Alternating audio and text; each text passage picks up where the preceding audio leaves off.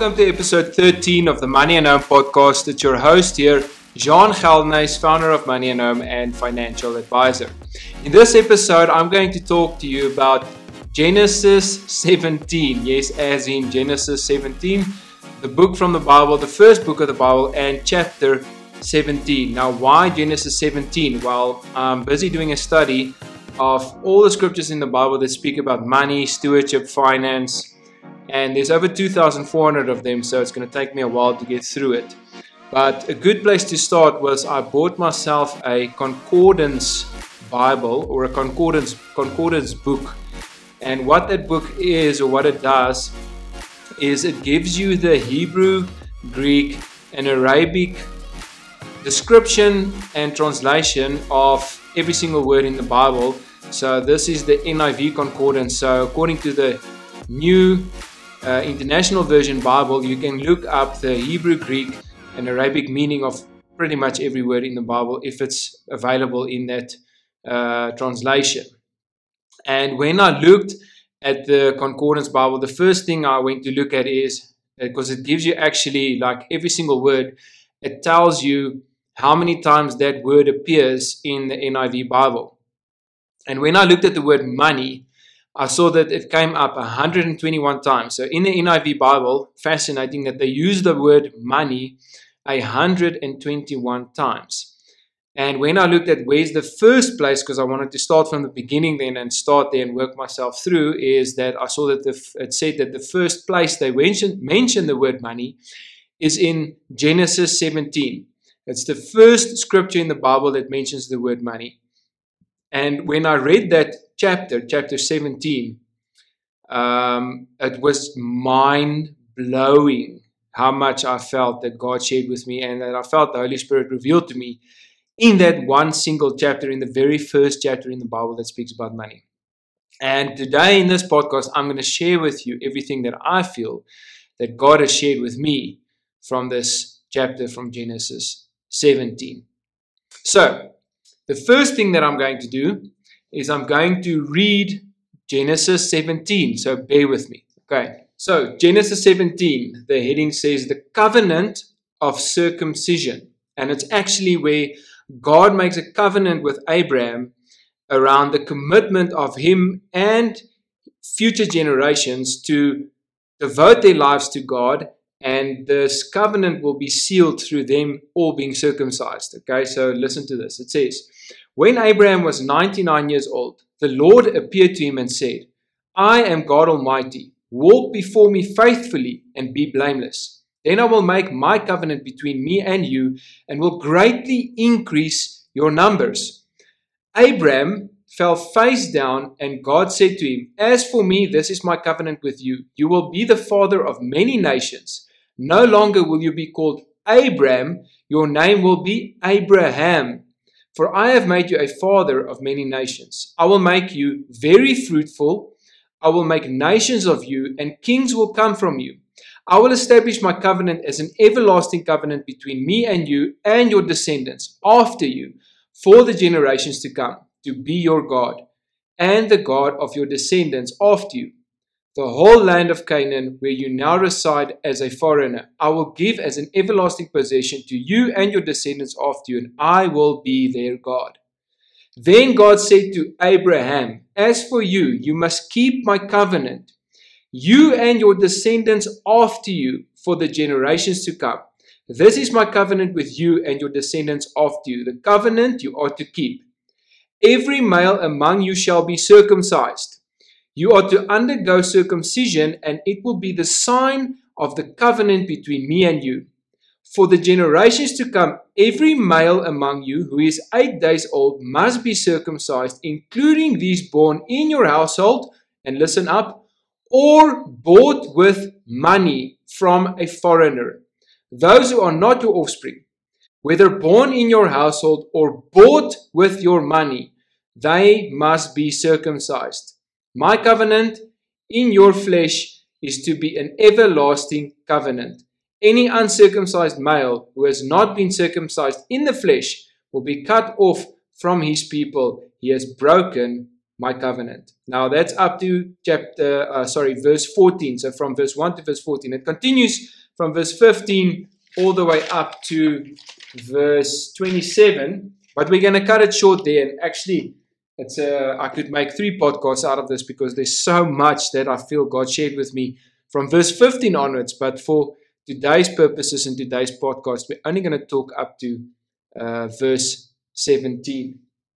And I want to start off by sharing with you some of the main things that stood out for me from what we've read so far, what I feel God showed to me in each of those areas, and how that relates to your finances. And this is just amazing. So the first thing is that it says that Abram, back before God told him that he's going to change his name. So Abram was 99 years old. Now this is an old man. But the point is that we need to realize that our financial journey is not a sprint but a marathon. Okay, it's going to take a long time for you to get to a place where you have financial freedom. It's not an overnight success, and especially with God. God doesn't like get rich quick. God doesn't like overnight success because your character needs to build. And character building takes time, and it doesn't happen when it goes well with us. Now, you might see people that look successful and like they achieved it overnight, but I promise you that's not the case. Most people who look successful or look like an overnight success will tell you that they worked 25 years to become an overnight success. You will always find that if they do it with God and they honor God in that process, that the rate of their success will be determined by the state and the condition of their heart. And it's the same to you. God doesn't care about your bank account. Yes, He wants your bank account to grow, but He wants you to grow more than that. So He wants you to grow alongside your bank account. He wants your character to grow alongside your bank account. And that's why He's always focused on your heart first. So the state and condition of your heart will determine the rate of your success with God. But always remember that this is a long-term journey, because long-term wealth is built over the long term. And that's why in our course we share what we call the 4 virtues of stewardship, which will help you along this journey. And those are discipline and sacrifice. So you have to be disciplined, which means you have to find a plan that works, aligned to God's principles financially, and be disciplined enough to stick to it for a very long time. And sacrifice, which means that you're going to have to give up things to get what you want in the long run. Because what you take in the short term, you lose in the long term, and what you give up in the short term, you gain in the long term. But as Robert Kiyosaki says, sacrifice breeds discipline, and discipline will always deliver a higher quality of life. The last 2 virtues of stewardship is patience and delayed gratification, because you're going to have to be patient. If you know that your journey to financial success is a marathon and not a sprint, which means you need to get your running shoes on. You can't run a Comrades with gym tackies. You can't run a Comrades with athletic spikes. Your feet will start bleeding after 5Ks, and if you don't have proper running shoes, you will get to if you finish the race, which you probably won't, your feet will be ruined. So you got to get your running shoes on, and which means that you're going to have to learn to be patient and apply delayed gratification. Delayed gratification is a tool of the wise because it enables you to say no. It enables you to say no. And it's like the word no has become a swear word in our society. It's as if using the word no is wrong. Like when you say no, people look at you like you're weird. And the crazy thing is, I can tell you, and God shared this with me, is that the quality of our lives will be determined by the number of things we are able to say no to. And now the word that God actually gave me for this year, for me personally, was the word saying no. Learning to say no, figuring out that what have I called you for? What are the things that you need to focus on? And literally saying no to everything else, because God calls us to bring excellence to what we do. And we cannot bring excellence to a million things at the same time, guys. It's impossible. So find what you're supposed to focus on, because your focus becomes your future. And bring excellence to those things, and stop feeling bad about saying no. Because saying no is a good thing, and it will give you a better quality life. Okay? The second thing that stood out for me from Genesis 17 is that God says to Abraham, he says, walk before me and be blameless. Walk before me and be blameless. So what does God do? God calls him and calls us to obedience. And what does obedience look like in our financial journey with God? It means, and it's as simple as this, spending less than what you earn and living within your financial means. That's why we hammer so much on having a budget, because you cannot live within your means if you do not understand your means. A budget puts you in a position where you can say, firstly, okay, now I know these are the boundaries of my means, so that's what I need to operate in. And secondly, it's not about having to stick to the budget every month, because it's impossible. You're never going to get that right.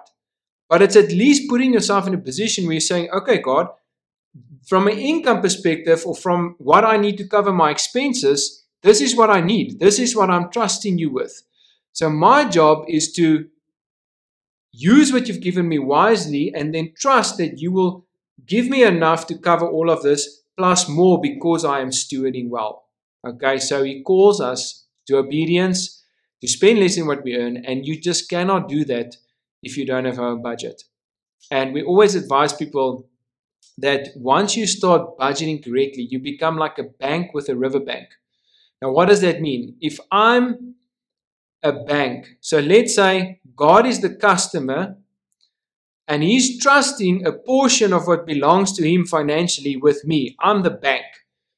Now, if you had to go to a bank and give a bank money, and 6 months later you needed to use that money for something, and the bank had to say to you, I'm sorry, sir, we spent your money. My wife really wanted this nice dress, and I needed a boat, and we had to go on holiday and this and that. Would you ever go back to that bank again? Would you ever give that bank your money again? No, you wouldn't. And it's the same with God. Why is God going to trust you with more when you're not spending, or you're spending what he's trusting you with on things you're not supposed to spend it on? Okay? And when you understand that and you become a good bank, which is a good manager and ultimately a steward, then you have this riverbank that starts flowing out of your bank. Now, for most people, when you start in your stewardship journey, your riverbank is going to be narrow and shallow. So it's going to be like, okay, I don't really have a lot coming in at the moment, and I'm also not able to give a lot, but I'm going to do it in obedience. And because I'm managing well, because I'm being a good bank, the customer, which is God, is going to trust me with more of his money, because it all belongs to God. It's his. It's not ours. And then if I keep on being obedient, then eventually my river bank that flows from my bank, so a river bank, eventually it moves from being narrow and shallow to being deep and wide. So all of a sudden God trusts me with more, which means I can grow more of what he's given me so that I can give more, which means I can grow more of what he's given me so that I can give more, which means I can grow more of what he's given me so that I can give more. And can you see how that becomes a cycle where you're not just engaging in the world's economy of buying and selling, you're engaging in God's economy of sowing and reaping, so that you can buy and sell, so that you can sow and reap, so that you can buy and sell, so that you can sow and reap. And it's a cycle that continues and grows and grows and grows. So make sure you get a budget. And if you don't have one, go to our website, www.moneyandhome.co.za, get our course. We'll give you the best budgeting tool. It's an Excel budget, yes, but it's the best Excel budget you've ever had in your life. And we give you a 7-part video series if you purchase our all-in plan to help you budget, to show you exactly how it works. And we don't just do budget, we do boundaries. And we show you how to establish strong financial boundaries within your budget. The next thing that came out of Genesis 17 for me that really stood out was God promises Abraham that he will multiply him. He promises multiplication. Now, when you run the race, not as a sprint, but as a marathon, and you got the right shoes on, you got your running shoes on, and you remain obedient, spending less than what you earn and living within your means, I promise you, multiplication will come. Eventually, your income will multiply, your giving will multiply, and you will experience God's provision like never before. Dave Ramsey uses a formula, he calls it the momentum theorem. And it's an amazing way to look at this process. He says that focused intensity, or FI, over T, which is time, multiplied by G, which is God, equals unstoppable momentum. So focused intensity, and we spoke about your focus and being intentional with your money. Over time, we spoke about this is a marathon, not a sprint. Multiplied by God, we spoke about living in obedience, equals unstoppable momentum or multiplication. The next thing that stood out for me, it says that Abraham fell on his face. So when God started speaking to him, he fell on his face. And the reason for that was because he realized that I am in the presence of the Almighty God. And that presence was so overwhelming to him that he realized that I have to humble myself right now. And the best way I could do that was literally to fall on his face. And we need to realize that in this journey, and this is so important, guys, is that we have to be able to humble ourselves before God. Because guess what? It's not about you. It's not about me. It's not about us. God's not going to bring the breakthrough for you to stand on a pedestal and claim how amazing or how awesome you are. You know, this is the wonderful difference that we can see when we look at people who are prideful in their success, because it's all about them. They're all eye specialists. When you talk to them, it's all I. And how do you know they've got money? They will tell you.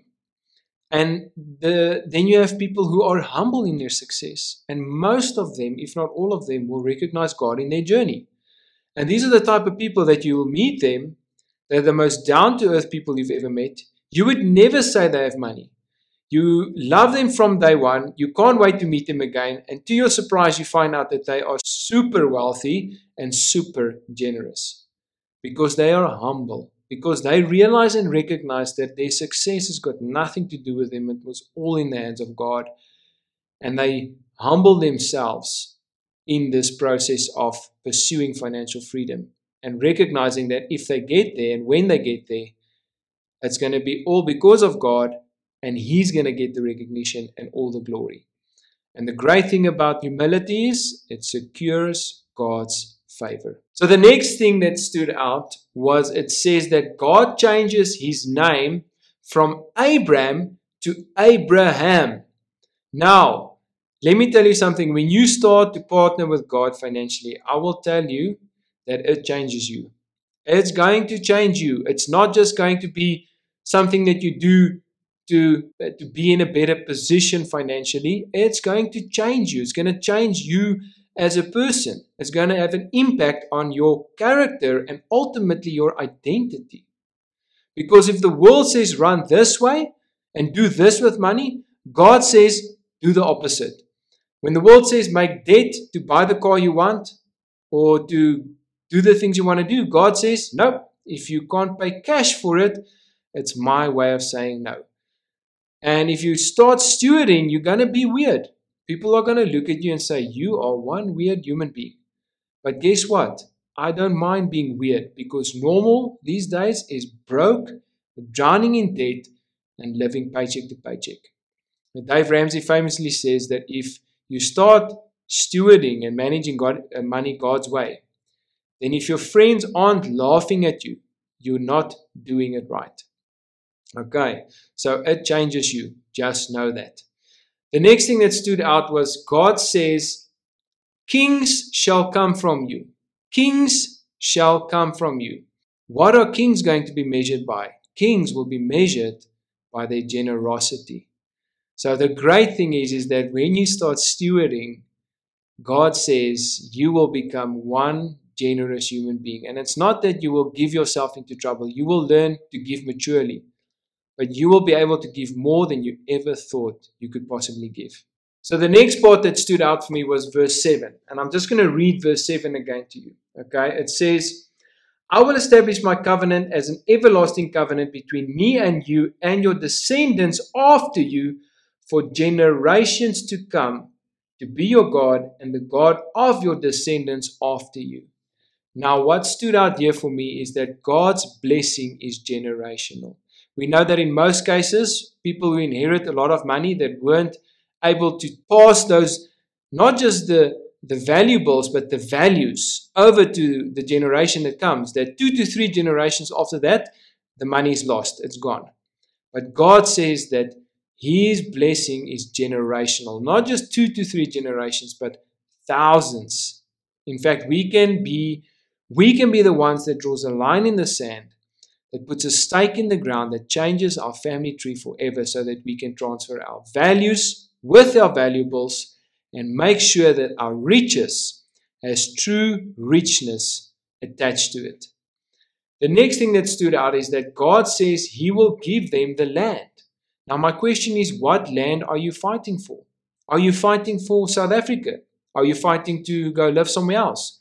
Whatever the case may be, understand that you need to start fighting for your land, because God will give you the land. That's what He promises. If your desire is to stay in South Africa, then start fighting for South Africa. Start fighting for your land, because God promises to give us the land. Okay? And we have to fight for it. We have to stand up for what we believe in. We have to be willing to say the things that might offend people, but it's because we're passionate about the promises of God, and God promises us that there is a future and that He will give us the land. So one thing that we can do as a start is more praying and less complaining. More praying and less complaining. If you feel like this is not the place for you, I fully understand. But instead of complaining, rather start praying. Okay. The next thing that stood out is it says, God says every male is to be circumcised. Every male is to be circumcised. Now, we know that Paul tells us in the New Testament that we are not supposed to circumcise, physically circumcise, but that our hearts need to be circumcised, because God's word and the promises of God is for all people, not just Jewish people. So how do we circumcise? According to the New Covenant, is we circumcise our hearts. What does that mean? Is that we need to open our hearts towards the Word of God and let go and let God. Okay? It's about not turning away from God or hardening your heart towards God, because we have so many people that are hard-hearted. And that's why generosity is so important, because if you live with an open hand, your heart remains open towards God. Okay, now we get to the most important part. Verse 12. So I'm going to read verse 12 again. It says, for the generations to come, every male among you who is 8 days old must be circumcised, including those born in your household or bought with money from a foreigner, those who are not your offspring. So it's amazing that he says that even the children that Abraham bought with his money has to be circumcised. Now, I am assuming that he was a good man, who obviously in those days, it could be that children got bought. It could be the same as adoption. I don't know the theoretical understanding behind it, but what I can take from that is that it's almost like you adopting children. So you're purchasing children for whatever reason. And I can only think that Abraham, even though he purchased these children, that they became part of his family, that he loved them.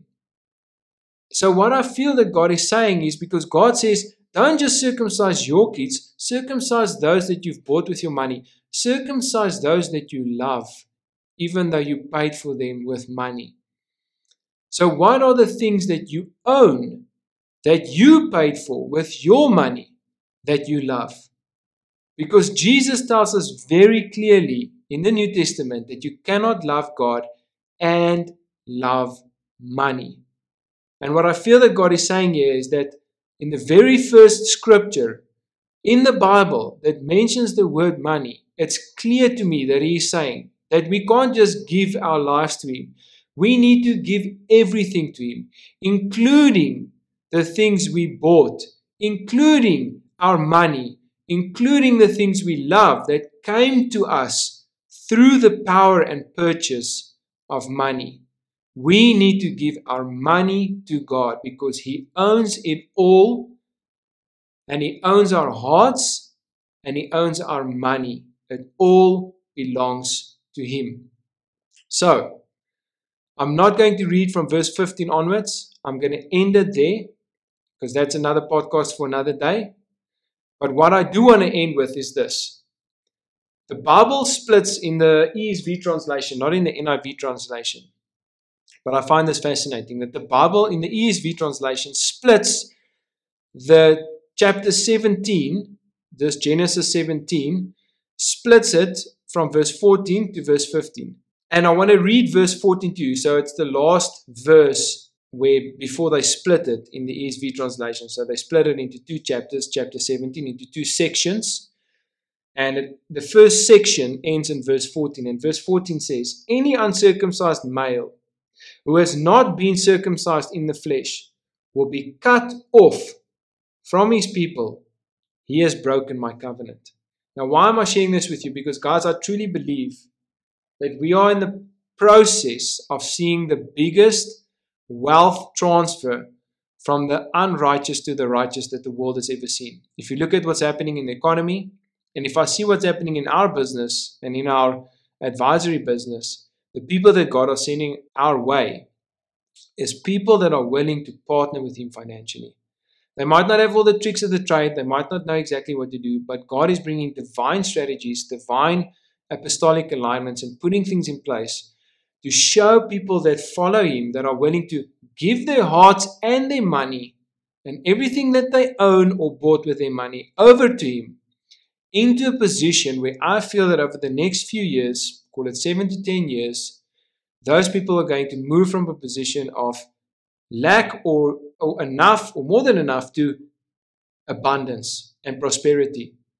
But not just for them to live awesome lives, but also for them to do exactly what God wants them to do with that money. So, my advice to you is start stewarding so that you can also receive divine strategies to win with money, all for the purposes of God. So I trust that through this podcast, you'll have a better understanding of what Genesis 17 is all about.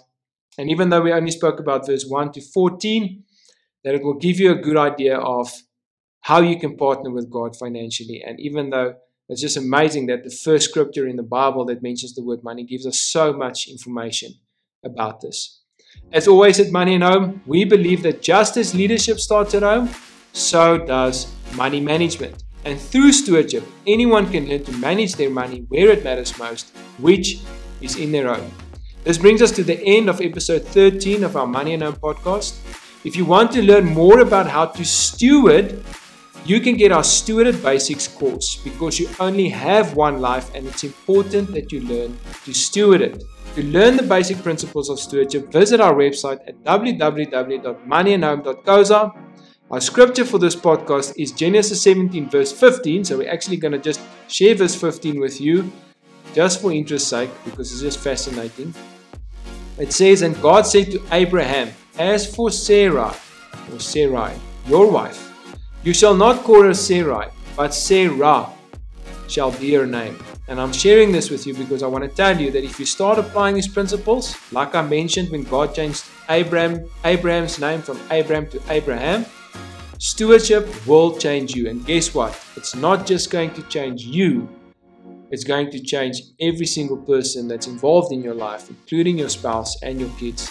Stewardship will have a positive impact on every aspect of every person in your life and everyone you love. So my prayer for you today is that you will open your heart towards God, learn to be obedient, learn to partner with Him financially, and begin to understand that this is a long-term journey, but with God on your side, you can start moving into a position where you're ready for the transfer of wealth from the unrighteous to the righteous. Until next time, God bless.